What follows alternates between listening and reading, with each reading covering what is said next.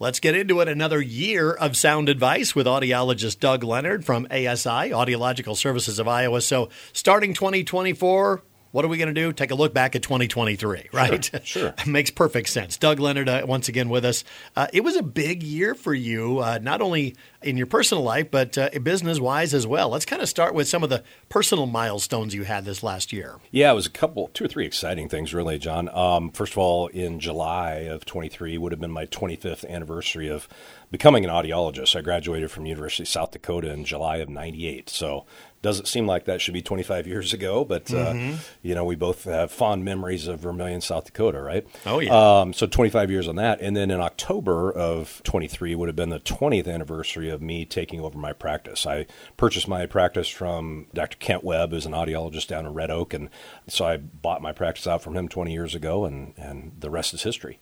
Yeah, it's kind of funny. I've been in radio since 1988, but the longer I'm in it, I feel like the better I get at my job, don't you? 100%. Yeah. I mean, you graduate and you're all excited and you know everything and you can memorize everything. But, in reality, of course, until you get into the clinical world and start dealing with patients, you don't know anything until you do it. And I did want to mention another quick thing. Just a milestone personally was we got our eldest child, Cooper, graduated from my alma mater as well, Iowa State, this December. So I was really excited to see him graduate. And if anybody out there needs a newly minted Iowa State graduate in supply chain management, give me a holler. If we know how to connect you to that right there. So, but also business-wise and how you run your practice, things are always changing. The technology is always evolving. It is, and I mean, first of all, of course, with hearing aids and hearing instruments, the wireless connectivity that we continue to use, the wireless devices like the new FM systems and the assistive listening devices that we can give patients to really improve their communication ability.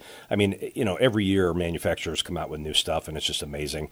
A couple of practices that we've done in the office and things that we've changed, doing a lot more speech and noise testing. That's everybody's biggest complaint. And we have the ability to evaluate a person's ability to sort out what they want to hear from what they don't want to hear. Just within a 5-10 minute test to see their potential to hear better in noise. It's not just a matter of turning the world up. It's refining that sound for everything. So the technology is crazy good right now and just getting better. Doug, if anybody wants to talk to you about where they're happening now, if they've noticed a change in their hearing, screening is where it starts. It is. They just give us a call here in Carroll, 792-5933. I see patients a couple days a week here in Carroll, and they can call and visit with Teresa and get an appointment set up. 20 years in the books. Here's to another couple of great years ahead, of course, for ASI, Audiological Services of Iowa, as we start 2024.